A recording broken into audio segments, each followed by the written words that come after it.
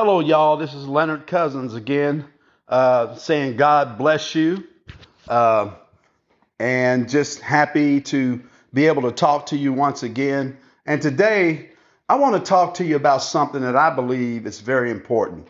Uh, I want to talk to you about who you are as a person, and so what I mean by that is as a human being, who you are. And so, first, I need to tell you that this body that you see every day is not the real you. It kind of reminds me of a car. Your vehicle is designed to get you around town and for you to drive and use it as you need. And so at some point, that vehicle is going to get old, and at some point, it's not going to work as well as it did before. And then finally, you'll get rid of it, and then you'll have to get a new vehicle, right? Well, when you look in that mirror and you see your body, right, that is not the real you. The Bible says that man is a spirit and he has a soul and he lives in a body. In Genesis, the Bible talks about how God made Adam from the dust of the earth.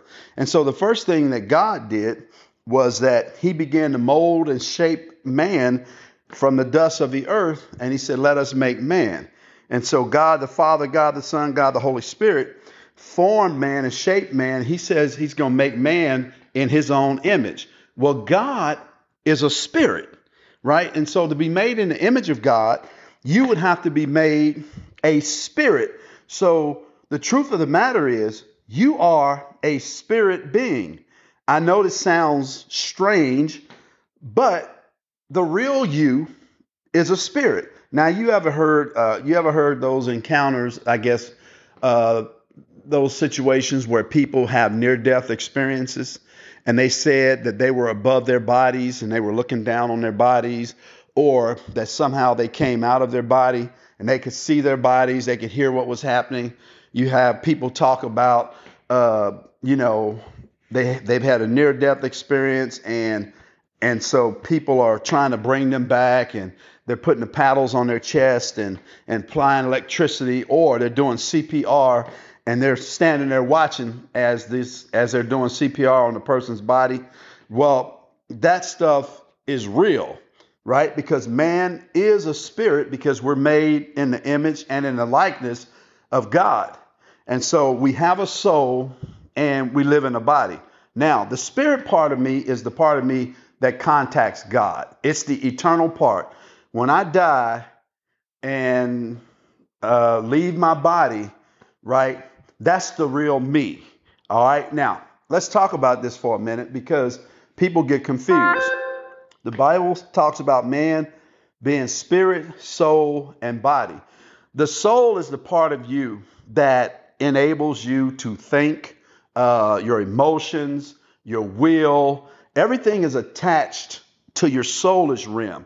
That's the part that calls you to remember, that you remember the relationships that you have, that anything that deals with emotional issues, anything like that, intelligence, that's all your soul. Your body, well, that's the part of you that you see every day.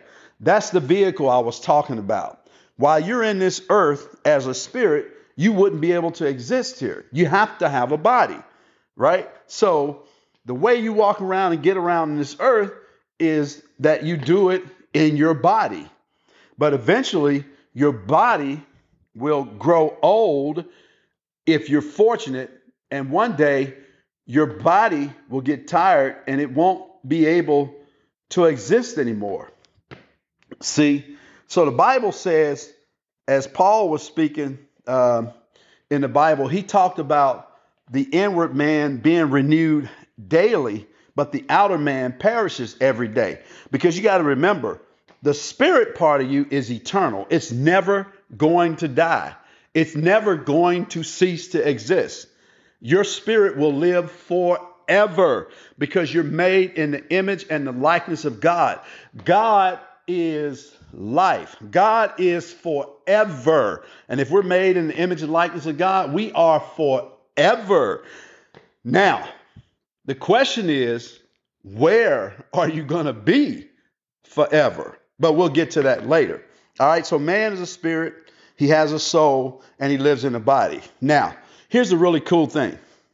You remember that story about the rich man and Lazarus? Well, that's a real good story to kind of show you how man is a spirit, a soul, and a body. So, the Bible talks about in Luke 16 about a rich man. There was a certain rich man, and he fared sumptuously. All right, that means that he was doing well for himself. Great, lots of money, great relationships, very popular. He had more than enough. His servants had more than enough. So he was doing well. All right. But there was a poor man. His name was Lazarus, and he camped out at the rich man's gate. All right. So anyway, this rich man, eventually he died. Now, check this out. The Bible says he died and was buried. Okay? Get that. He died and then he was buried. All right? So now his body is what is buried in the ground. You know, when you go to funerals and you see that person laying up there in the casket, that is that person's body. That's the vehicle that they used while they were in the earth. That's their body, but their spirit is not there anymore. Their spirit is with Jesus Christ in heaven, or their spirit is in hell in torment. Those are the only two places they can be. There's no such thing as ghosts walking around and running around out there on the earth and trying to get back here and all that kind of craziness. No, So anyway, this rich man, he's buried. His body is buried, right? And so, but the scripture says the rich man died and he was buried, and in hell he lifted up his eyes. Now, clearly, they buried him, so that's his body. But in hell, he lifted up his eyes. You mean he's got eyes in hell? Not only does he have eyes, but he has feelings in hell. He said he's being tormented in this place. He can get thirsty in hell. So his soul is clearly in hell. He remembers in hell because he remembers his brothers, because he tells Father Abraham, would you send someone, or would you go and tell my brothers not to come to this place? Or can you let me out so I can go tell them? Nope, because once you get there, you ain't coming back. You stuck. You stuck like Chuck for eternity. All right, so it's pretty clear that the rich man's body was buried in the ground, but the rich man's spirit and soul were being tormented in hell. All right, so man is a spirit. He has a soul. He lives in a body. Now, because of what Adam did in the garden, when Adam sinned against God, mankind was born into iniquity, or born into sin and shaped in iniquity. Mankind came into this world separated from God. You don't have to tell a baby how to do bad. A baby will do bad on its own, because when it gets older, if you don't spank that child will be bad. And the reason being is because you have spirit forces that were cast out of hell, demons that were cast out of hell. They're on this earth. They were on this earth back during Adam and Eve, when the spirit of Satan got into the snake and caused Eve to eat from the tree and then offer her husband some and deceived her husband. And then they ended up falling, and now they're separated, and everybody born from Adam and Eve, everybody born from that comes from Adam, right, is a sinner. And that's all of us. Every person that ever was and that ever will be, right, is going to be born into this world a sinner. Period. That's just the way it is, right? But God is just, and God is merciful. And he sent his son, the Lord Jesus Christ, so that we can have a chance to be with him. Scripture says, for God so loved the world that he gave his only begotten son, that whosoever believeth in him shall not perish but have everlasting life. He says that God didn't send his son into the world to condemn this world, but that the world through him might be saved. So God is wanting to save mankind, not send mankind to hell. All right. So man is a spirit. He has a soul and he lives in a body. But we got to do something about this, because if you're on this earth and you've never received Jesus as your Lord and Savior, you're one heartbeat away from damnation. You're one stroke away from eternity and damnation away from God. You are in a serious situation. You are lost and you're without God. And you're in a place where potentially you won't experience God's love for all eternity if you die in that condition. If you die that way, you will never experience the goodness of God, ever experience the goodness of God once you leave that body. See, what we don't think about is every day we walk around breathing, and every day we walk around, experiencing the beauty of this earth. We're experiencing the goodness of God. When we go outside and we breathe in his air and we're looking at his creation and we're wondering, how in the world is that earth spinning 1,000 miles an hour, but it's not going anywhere? And we're spinning so fast, and yet we're not falling, but everything is balanced so delicately. Everything is placed in the position so delicately. We're enjoying the goodness of the Lord. We're enjoying God's goodness. Every day you get up and you have health in your body, you're enjoying God's health. Every day you get up and you get to see out of those eyes, and you get to hear out of those ears. You get to touch and feel with those hands, and you get to smell the beauty of this creation, and you get out there and you get to taste the wonderful food. You're experiencing the goodness of the Lord. The Bible says, taste and see that the Lord is good. God is so good to his creation. He says he lets it rain on the just and it rains on the unjust. God is such a good God that he wouldn't leave his creation in that situation. Here we are. We're lost without him. The Bible says we're men most miserable without God.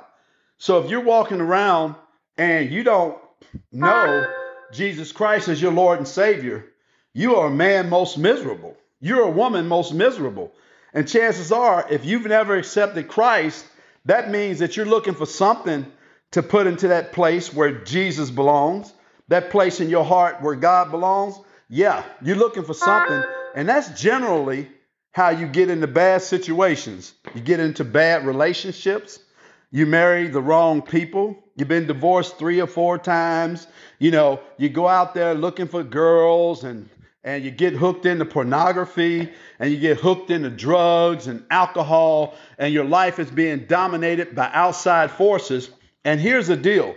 There is a devil. There is Satan. The same Satan that tempted Adam and Eve is the same devil that's here. The Bible says in John 10:10 that the thief cometh not but for to steal, kill, and to destroy. Jesus came that we might have life and have it more abundantly.